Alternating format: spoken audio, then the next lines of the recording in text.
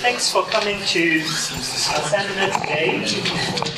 Our speaker today is Florencia Torche.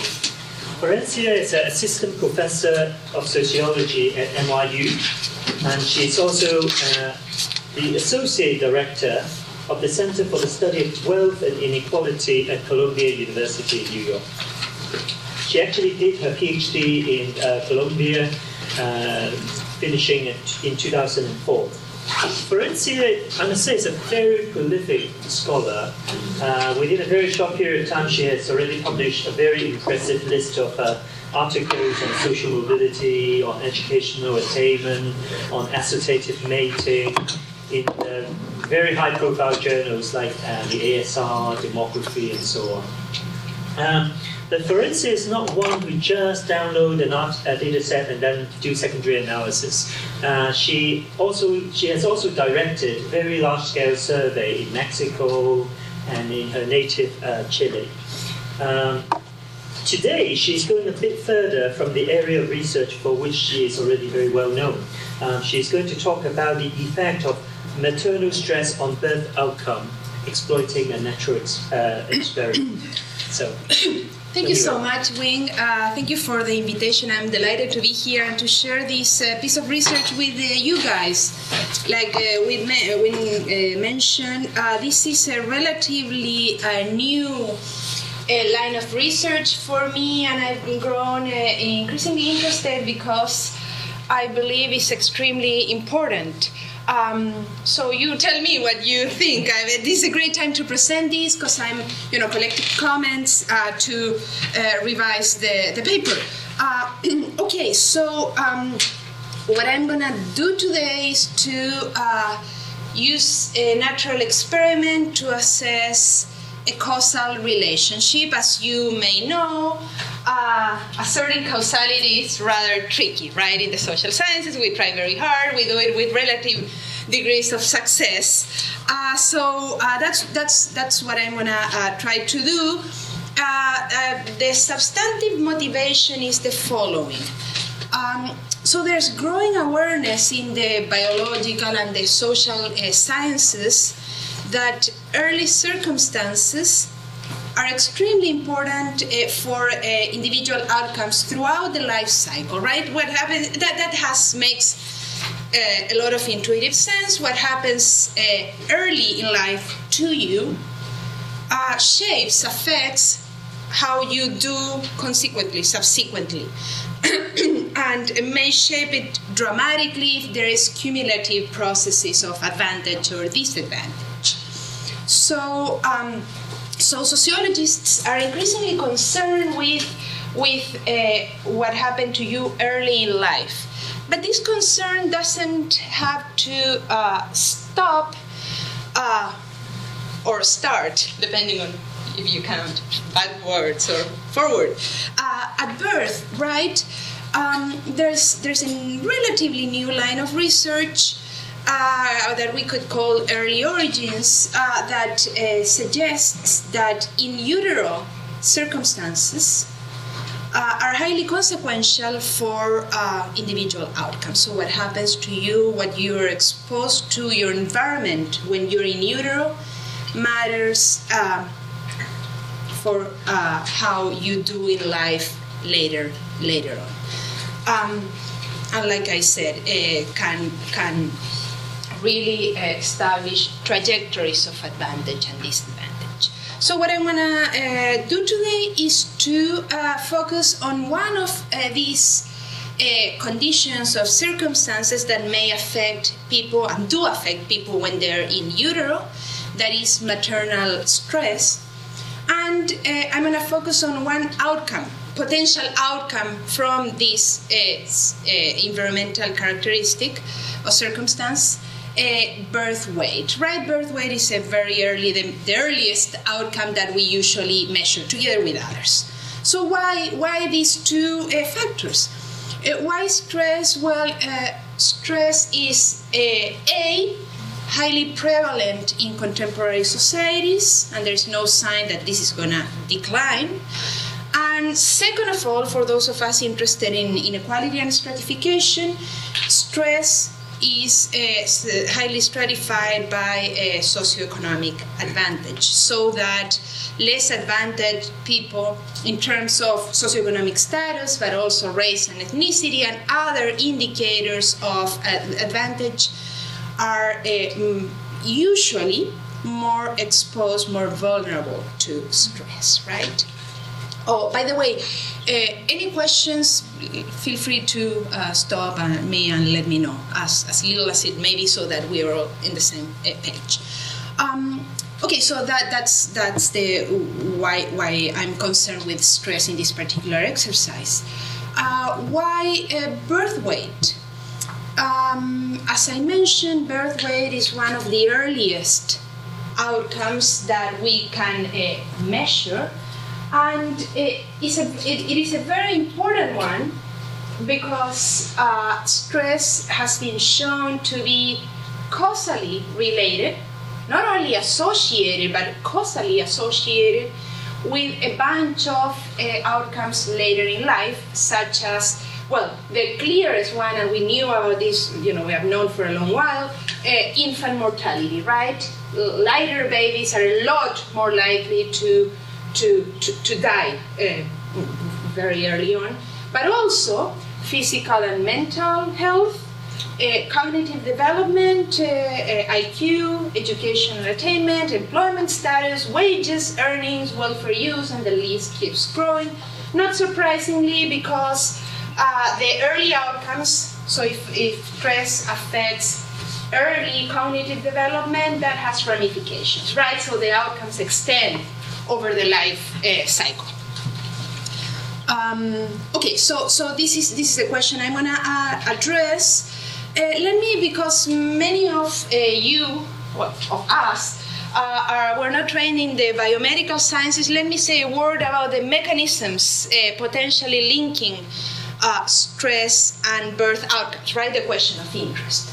So the mechanisms linking stress and birth weight and other birth outcomes, we're going to talk about a couple here, I'm going to explain that in a second, are physiological and endocrine. And, this is very clear, you don't need to know all this, but it will help formulate the hypothesis that we're going to be testing. So when we perceive a threat and the stress reaction starts, things happen first in your brain, right in your hypothalamus. There is the release of this corticotropin releasing hormone, which in turn induces the production of adrenocorticotropic hormone by the pituitary gland, and that in turn induces the production of cortisol by the adrenal glands. And the cortisol and these hormones involved in this process, not surprisingly, are called the stress hormones, right? Because their one important function is to react to this threat that we perceive in the environment. What's crucial for us is that this process raises the level of cortisol in the mother, and in the placenta, and in the fetus, if there is a pregnancy, right? And it is these high levels of cortisol and other stress hormones that may affect birth weight. Why? Because this, even if this stress response helps us survive, basically, it has consequences to the gestation process. In particular, it may induce, the high levels of cortisol may induce preterm delivery and or intrauterine growth restriction. So two things may happen when there is this reaction. The baby is delivered earlier than the counterfactual scenario where there is no stress, or the baby grows less in utero. Both pathways would result in a lower birth weight, right? But they're different. One is you're born premature. The second is you may be born at term, but lighter, smaller. Okay, so the last piece of information you should know to interpret the findings is that when in a pregnancy, this process that I have just described is more consequential for the baby in utero, right? For a long time, people had held the late in the pregnancy hypothesis or approach. They would say, well, what happened here is stress induce the production of this corticotropin-releasing hormone. This alters the physiology of parturition, and it produces contractions, right? So the stress matters most late in the pregnancy because it produces contractions and early delivery. Relatively recently, this new hypothesis has been gaining credence, and this is things are not that easy, not so immediate, right? And stress early in the pregnancy, very early, matters a lot more. Is what obstetricians and psychiatrists mostly have been claiming. They say two things. First of all, as the pregnancy advances, there is a dampening, a weakening of the physiological response to stress. So women experience the same circumstances, but they respond less. They're more calm, and my friends who have been pregnant usually mention that they feel that the world is falling around you, but there is something that keeps you calm, and this is well shown that this is a protective mechanism basically for the women, right, to protect the pregnancy, so that the response to stress is lower. And this protects women later in the pregnancy, but leaves them as vulnerable as anyone else earlier on.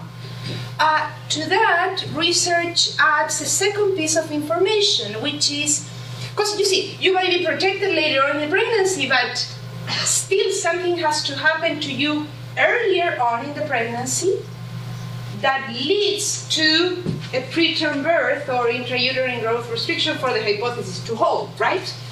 So research has shown that early maternal stress, meaning stress experienced very early in the pregnancy, even before many women know they're pregnant, in many cases, is a trigger for the corticotropin-releasing hormone gene expression in the placenta, and this in turn initiates a biological clock that leads to preterm labor.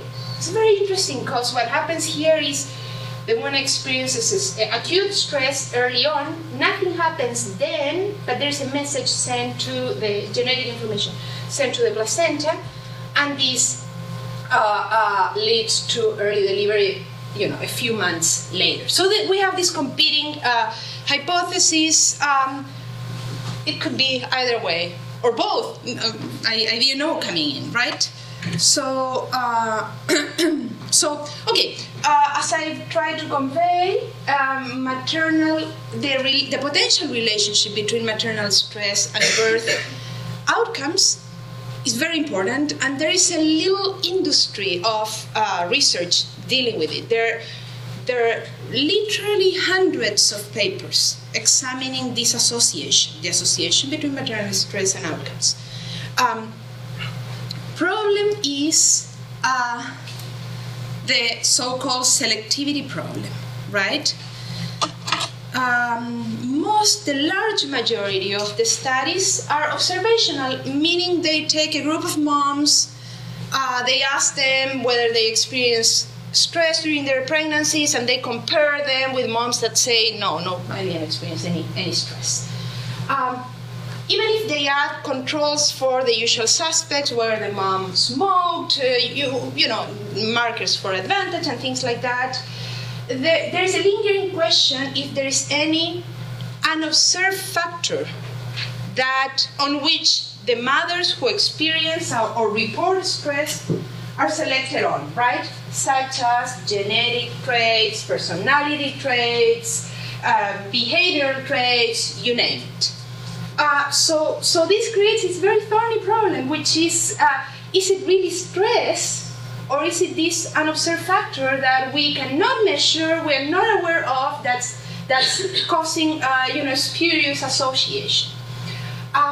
A more recent line of research in other areas in order to address these problems has exploited natural experiments, right? The idea is that there is this exogenous event that is completely or arguably uncorrelated with these unobserved factors that may characterize mothers, and they use this event as an instrument for stress. So the idea is to look for something that causes stress, but that is not correlated with individual characteristics, maternal characteristics, right? This is standard instrumental variable approach, right? That's, in a way, you're looking for something that is randomly allocated to anyone. You're not correlated with any particular characteristics of the mothers, so that you could treat that as an experiment, even if it's not produced in a lab. Okay, so easier said than done, right? And this is search for this holy grail of the perfect instrumental variable. I'm gonna say the following. I'm gonna claim that a very strong earthquake is such variable. And I'm going to use a very strong earthquake as an exogenous shock, as an exogenous source of stress that I would claim is not correlated with any characteristics of the women who experience the earthquake and therefore stress based on the earthquake, right? This is a very bold claim, and I'm going to try to back it up, right? So let me tell you a bit about this event that I'm using. This is called the Tarapacá earthquake. It took place in June 2005 in the northern region of my native Chile, which has a population, this area, the Tarapacá area, of around 270,000 people, right? It was really a major disaster. Its intensity was 7.9 in the moment magnitude scale. This is like the Richter scale, but it replaces it because the Richter is obsolete. And to give you an idea, the devastating Sichuan earthquake, you're familiar with it, I suppose, last year was of the same magnitude, right? So we're talking about a very, very violent shake here. In spite of its violence, the consequences were rather limited. Of course, the loss of anything, and in particular any life, is a tragedy, but if we compare this event with other events of similar intensity, such as the Sichuan earthquake, this was very limited. So only 11 deaths, 130 people injured, 180 dwellings damaged. It had very minor effects on unemployment. It had an effect on the economy, but the economy in the region, the economic output is mostly based on mining, right? And mining is capital intensive, not labor intensive, so not so many people were affected. Little change in the incidence of disease that's usually associated with an earthquake or a natural disaster that kills more people than the actual disasters, such as acute respiratory infection, diarrhea, and so on and so forth.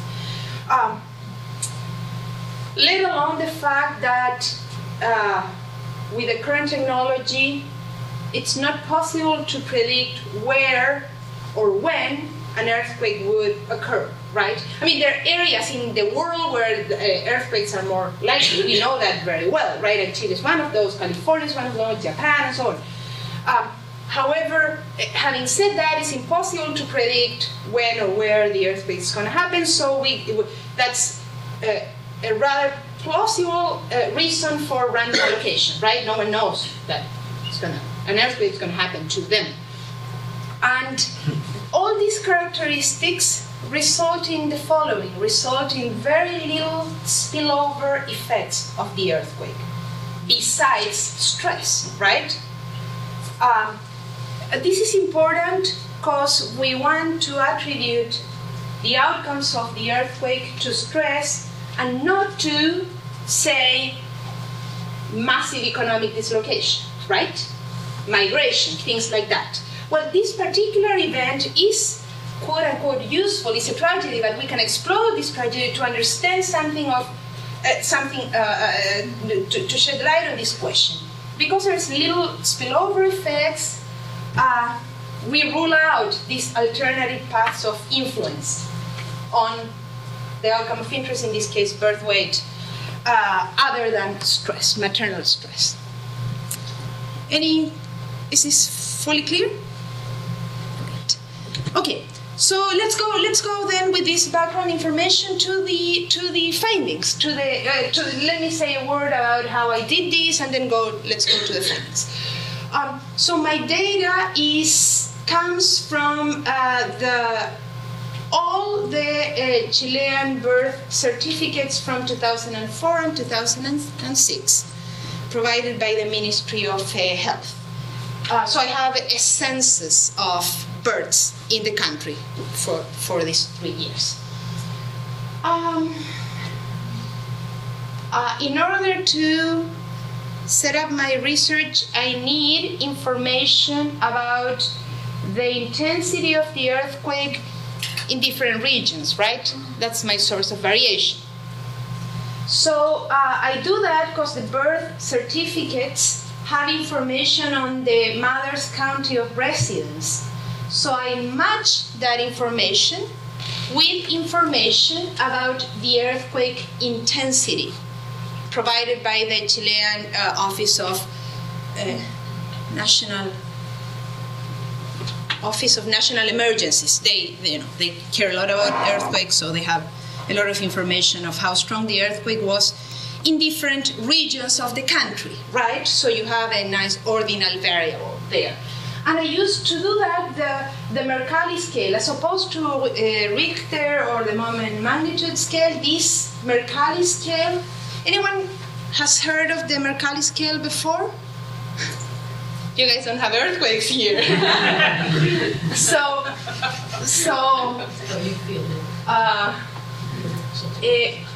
There are two types of scales to measure intensity or magnitude of the earthquakes.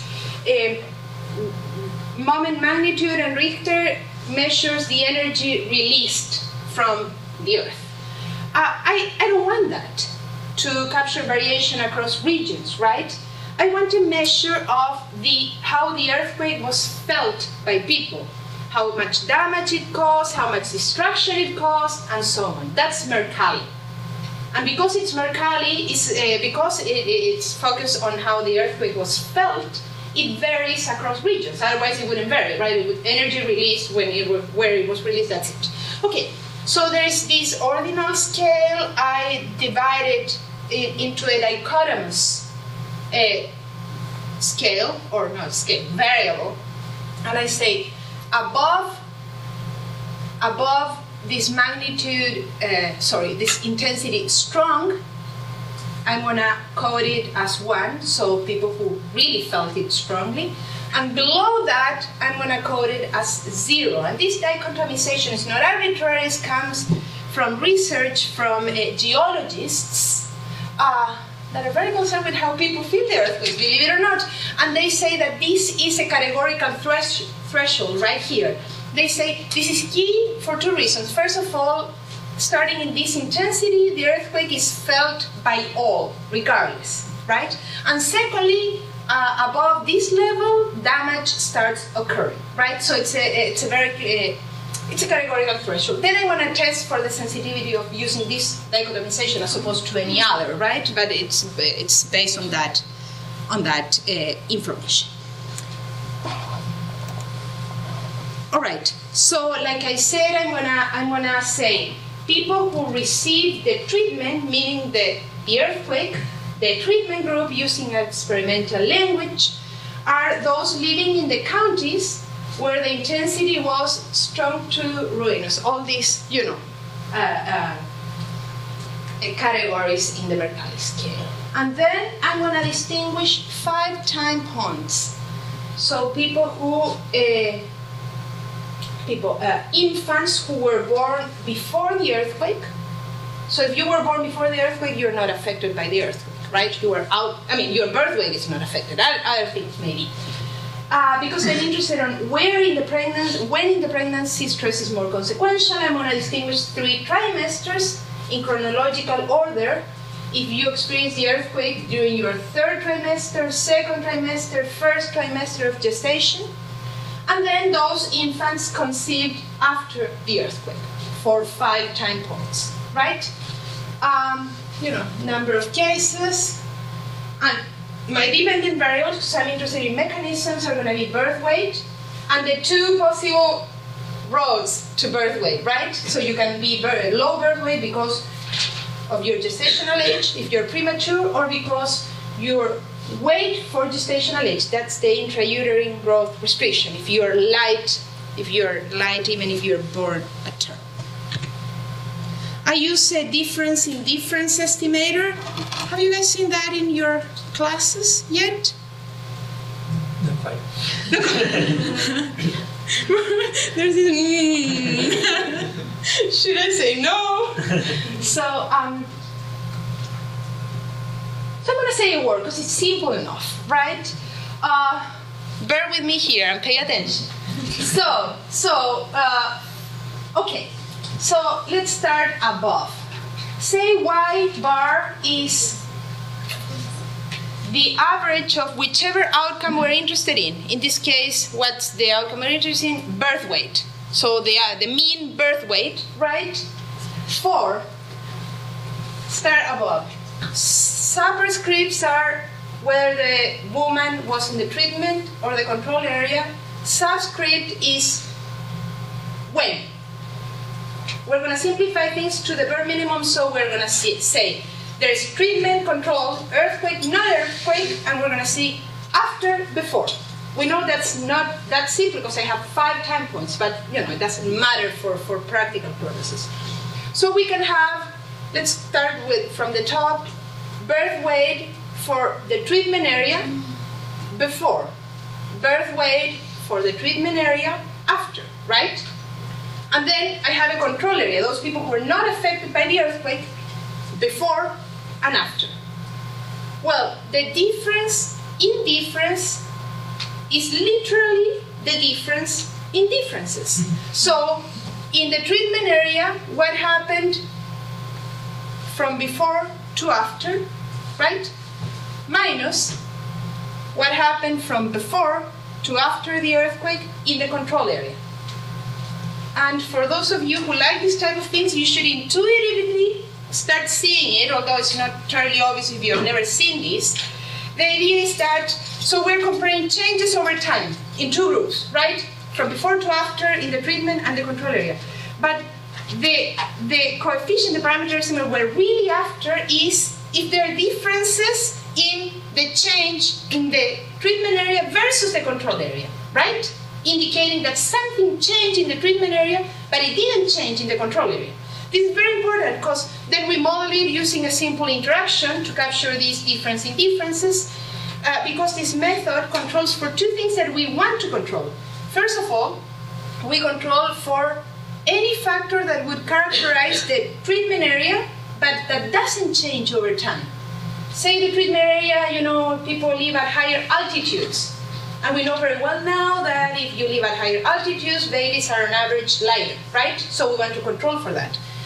But we also control for anything that happens after the treatment that affects both groups, right? So there's a huge recession hitting the country right after the treatment.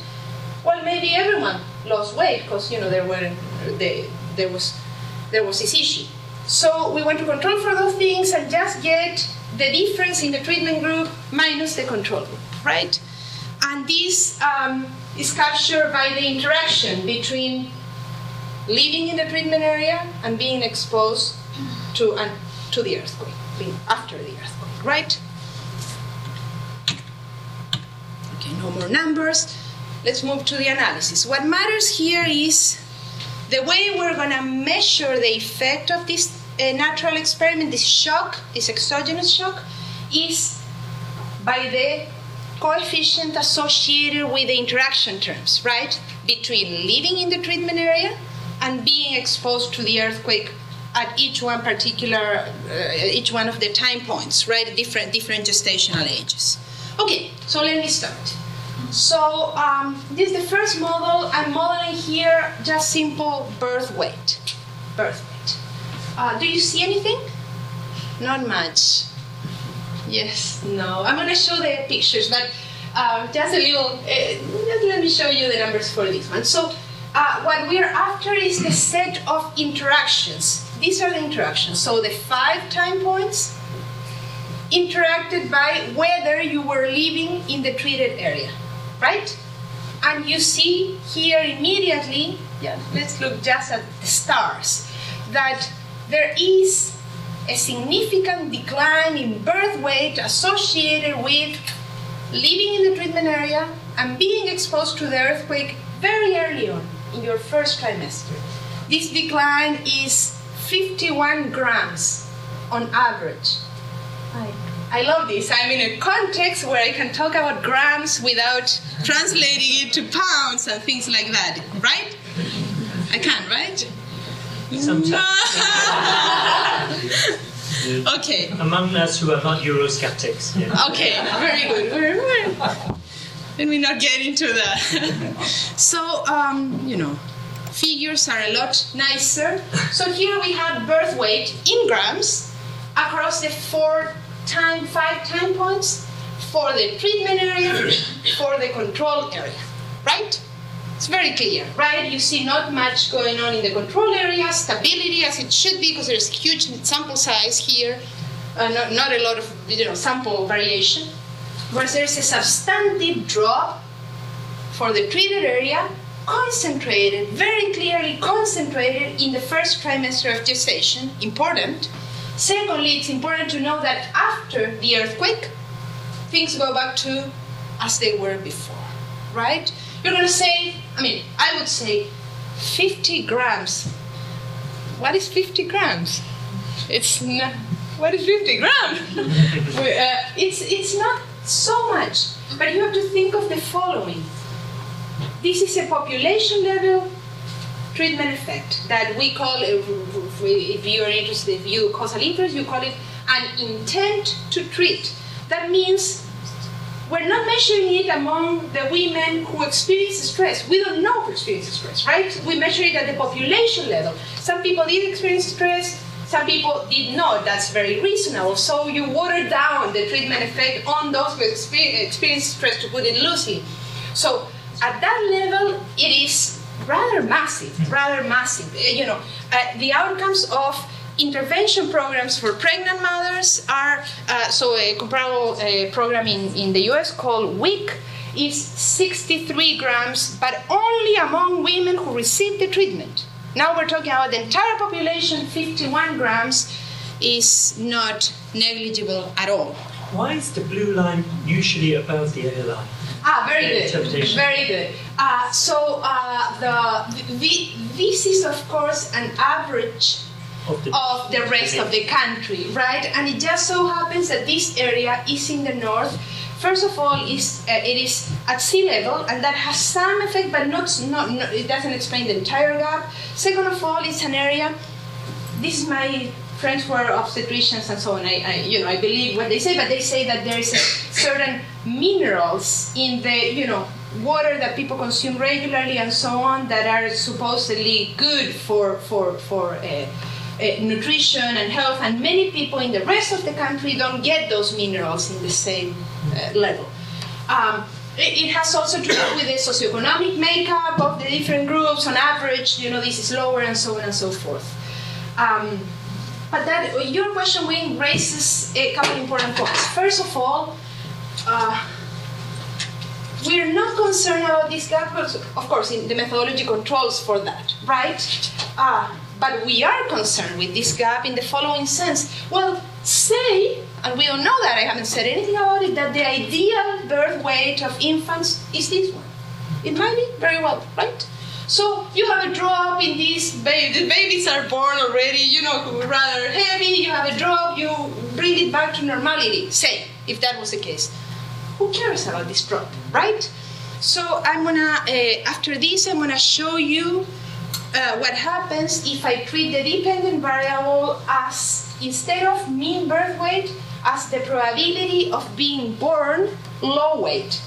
That is, being born less than 2,500 pounds, no, 2,500 kilos, no, 2,500 grams, 2,500 grams, which is being born lighter than 5 pounds, give or take, right? I'm going to use that formulation because much research argues that if you're born below that, bad things happen to you, right? So it's the additional evidence for the fact that this drop is not inconsequential.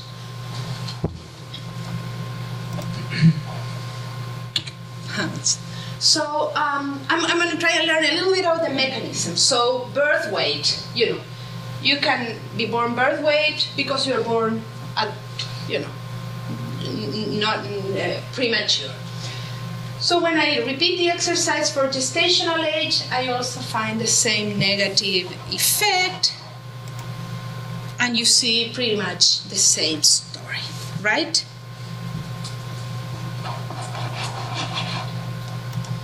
Then I'm going to address the other mechanism, intrauterine growth restriction, which I formulate as weight by gestational age, right? Weight divided by gestational age. I also find a negative effect that it's in the verge of significance, suggesting that it's likely that the main mechanism is reduced gestational age. It's in the verge of significance, but it's not irrelevant. Finally, then, to test this suggested mechanism, what I do is I re-estimate the model explaining birth weight, but controlling for gestational age. And when I do that, this drop declines substantially and becomes insignificant, right? Suggesting then that a very plausible mechanism for the reduction in birth weight is that babies are born earlier than otherwise they would be, which is rather consistent with the hypothesis of the biological clock, right? Because this all happens very early in the pregnancy. But then I'm gonna go back to your question and say, well, do we really care? Well, let's, instead of using as dependent variables the mean birth weight measuring grams, mean gestational age measuring weeks, let's use the dichotomous version of these variables. I use the dichotomous version of these variables because they are widely used in the medical, the research community, in the lay community, and they're supposed to identify a threshold below which things are bad for you, right? So are you gonna use low birth weight? So if you're born lighter than 2,500 grams, right? Then I'm gonna use preterm delivery, which is if you're born before 37 weeks of gestation. The norm, the average is 39 to 40. And then intrauterine growth restriction if you are born below the 10th percentile in the weight by gestational age metric, right? I use a linear probability model because there are problems with the nonlinear models, the probability and logic in this particular setup because the interactions are hard to interpret. You don't want to get into that, but this is the correct way of doing it. And I see what happens. So for low birth weight, so this is the intercept. So on average, in the control area, it's a linear probability model. So we read it, the parameter estimates as percentages, right? Probabilities. So in the control area, before the earthquake, 5.3% of the babies are born low weight, right? This is expected. Well, what happens in the first, for those babies exposed to the earthquake in the first trimester of gestation, there is a substantial decline of 1.8 percentage points. This is not irrelevant at all. So among those babies, the percent being born low weight is not 5.3, it is 7.1, right? So it's a substantial increase. 7.1. Okay. And then we repeat the exercise as we did before for the other dependent variables. Do the chances of being born preterm increase? 6% of the babies are born preterm in the baseline control group, and this increases to 8.6%. The intrauterine growth restriction is negative, but it is not significant, supports the idea that the main mechanism is gestational age. And then when we control for being born preterm, this should be in this one, right? We control for the chance of being born preterm, the coefficient becomes insignificant, suggesting that's very likely that the mechanism driving a low birth weight is being born preterm, and secondly, suggesting that whatever the baseline levels are for the treatment and control area, the stress elicited by the earthquake was actually negative. We do believe that being born low birth weight or preterm is a marker for disadvantage, and doctors strongly believe that.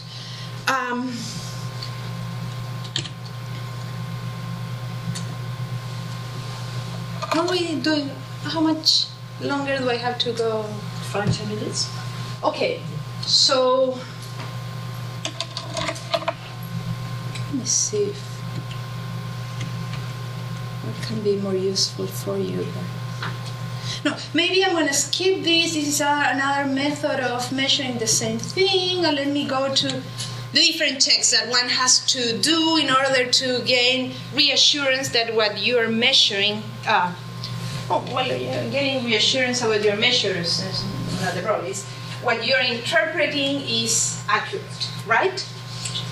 Okay, so I've shown that there is a substantial decline in birth weight or increase in the probability of being born low birth weight for those babies who had the bad fortune of experiencing the earthquake during their first trimester of gestation, right?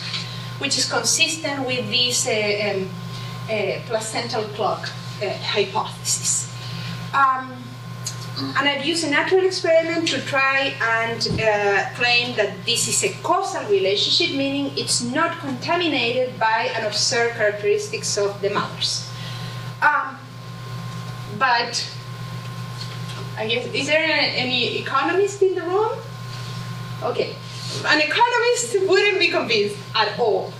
So they would say, how about the exclusion restriction? It's the first thing they would say. What is the exclusion restriction? It's this hypothesis, this assumption that I formulated informally a second ago, which is that in order for the earthquake to be a good instrument for stress, I have to assume that the earthquake didn't have any effect on stress other than the effect that was mediated. Let me say it. In order for the earthquake to be a good instrument for stress, the earthquake cannot have any effect on birth weight, the outcome of interest, other than the effect that is mediated by stress, right? So I said, well, this is plausible in this context because the earthquake had a reduced spillover effect. The main hypothesis, the elephant is in the room there, is that it's not stress, it's just that women were exposed to illness and disease, that they had to go other places and leave their homes, and they had an income drop, and they were hungry, and things like that, right? So this event makes this assumption plausible. But anything I can do to further provide further evidence for this hypothesis would be a good idea. So I do the following. I reason in the following way. If these spillover effects were the ones were at play, it's reasonable to think that these other things, such as exposure to disease, income drops, having to, go to another place, or being outside at night and it's cold and so on, all these things should affect lower SES women more than they should affect higher SES women, under the assumption that higher SES women have more resources to protect themselves, right? Can have access to doctors, have money in the bank, and so on and so forth. So I repeated the analysis by mother's education. So I divided between moms with only primary and secondary schooling and moms with a college degree. And I say, well, if my assumption is wrong, it's likely that moms with low education as a measure of SES were more affected, right? Because they're more vulnerable. And I hoped I would find not significant differences between the two as a support for my assumption. What I found was a little unexpected. So I found, this is the parameter estimate of interest. I found that among highly educated moms, the drop in birth weight was very large, 118 grams. And among low education moms, the drop was substantially lower, significant only at the 0.10 level. So, part of me was excellent. That really is consistent with the exclusion restriction. On the other hand, why is this the case, right? I mean, you would expect that more resourceful women would be more protected, or equally protected, right? Well, my colleagues in psychology, when I talked about this, it's obvious, nothing new here. What happens, according to them, is that there's something so-called the inoculation effect, so that women with fewer resources experience more chronic stress associated with economic uncertainty and so on and so forth, so the body in its plasticity adjusts to that. And it takes a lot more of an external stressor to produce the same stress reaction in you, right? That's their explanation. It could be. I have no idea. It seems plausible. It seems plausible. But anyway, so this at least is not inconsistent with my hypothesis that the main effect of the earthquake was stress and not these other factors that could have affected low education women more, right? Then I dichotomize my treatment. I say, okay, above this measure of intensities, I'm going to call it the treatment group, below control. But it's plausible many theories would expect a dose response, right? So that the response increases as the strength of the earthquake increases, right? So then I use a trichotomous version of the treatment because I need a large enough sample size, right? So I cannot just use the whole Mercalli scale. So the trichotomous version is treatment, then this group up to the dotted line is, I'm going to call it moderate intensity, and the one above, I'm going to call it, low intensity or control. And I reproduce the analysis, and I get this. So this is control, low intensity. This is treatment. We're familiar with this, I know already. And so I divided the former controls into low intensity and in green and moderate intensity in red. The findings are not inconsistent with my hypothesis, although this drop for the moderate group is statistically insignificant, right? So I would interpret this as maybe the effect is not, well, it's hard to say really, it's monotonic, right? But it's complicated to say some more because we don't know how many women in each region did experience stress and so on. But at least it's not inconsistent with the dose response effect. Then, this is something we can say a word about. The methodology I've used is based on a crucial in addition to the standard regression assumptions, it's based on a crucial assumption which is called the parallel trend. This only means that there cannot be unobserved factors that would affect the trend that I'm capturing in the treatment area. So something like, maybe in the treatment area there was a recession at the same time as the earthquake, right? And this recession came from something else and affected only the treatment area but not the control area. Because this, of course, violates the assumptions, because you know where is that recession or the treatment that caused the outcome. Okay, that's not terribly likely in these particular circumstances, but there is one reason why this could be the case. And the reason has to do with the out-migration from the treatment area as a response to the earthquake, right? So it's not that anything happened in the area in parallel to the treatment, but that some women got scared with the earthquake, for instance, and they left the area right away, right? Why would this be a violation of this assumption? Because the population that would remain in the treated area is different from the one that started there. So it's different from the counterfactual population that there would be there had the earthquake not occurred. And it might have been the case that, say, all the more wealthier women left. You're inducing bias right there, right? So I do an analysis of using another large data set called CASN. I analyze if people moved out from the treated area as a response to the earthquake. Not actually as a response to the earthquake. Between 2002 and 2006, the earthquake hit 2005. This is not perfect, but it's the best we can do with the data we have. So in the treated area, it had 11.5 women left, moved from those counties. But there's migration everywhere, right? So compare with the control area where 10.5% of the women left those other counties.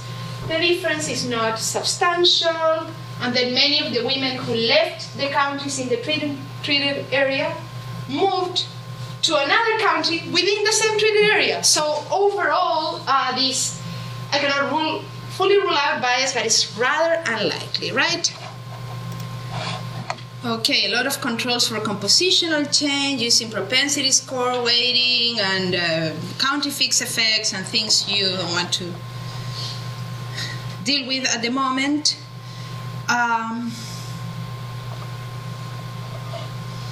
We can skip that. I also checked for selective miscarriage or abortion. We'll skip that for now. So let me just wrap up and open this for comments. We have said all this. The findings indicate lower birth weight among those infants in utero during the earthquake.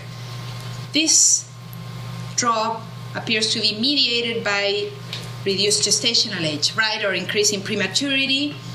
The effect is clearly confined to the first trimester of gestation. That was very clear. So it suggests a detrimental effect of early pregnancy stress on birth weight via this, setting up a placental clock mechanism. But this is just one single case, right? One single event. So now further steps are to expand this research to other settings that could be reasonably claimed to be natural experiments. I'm doing it in 2 or 3 settings at the moment. And secondly, in Chile, every citizen has an ID number.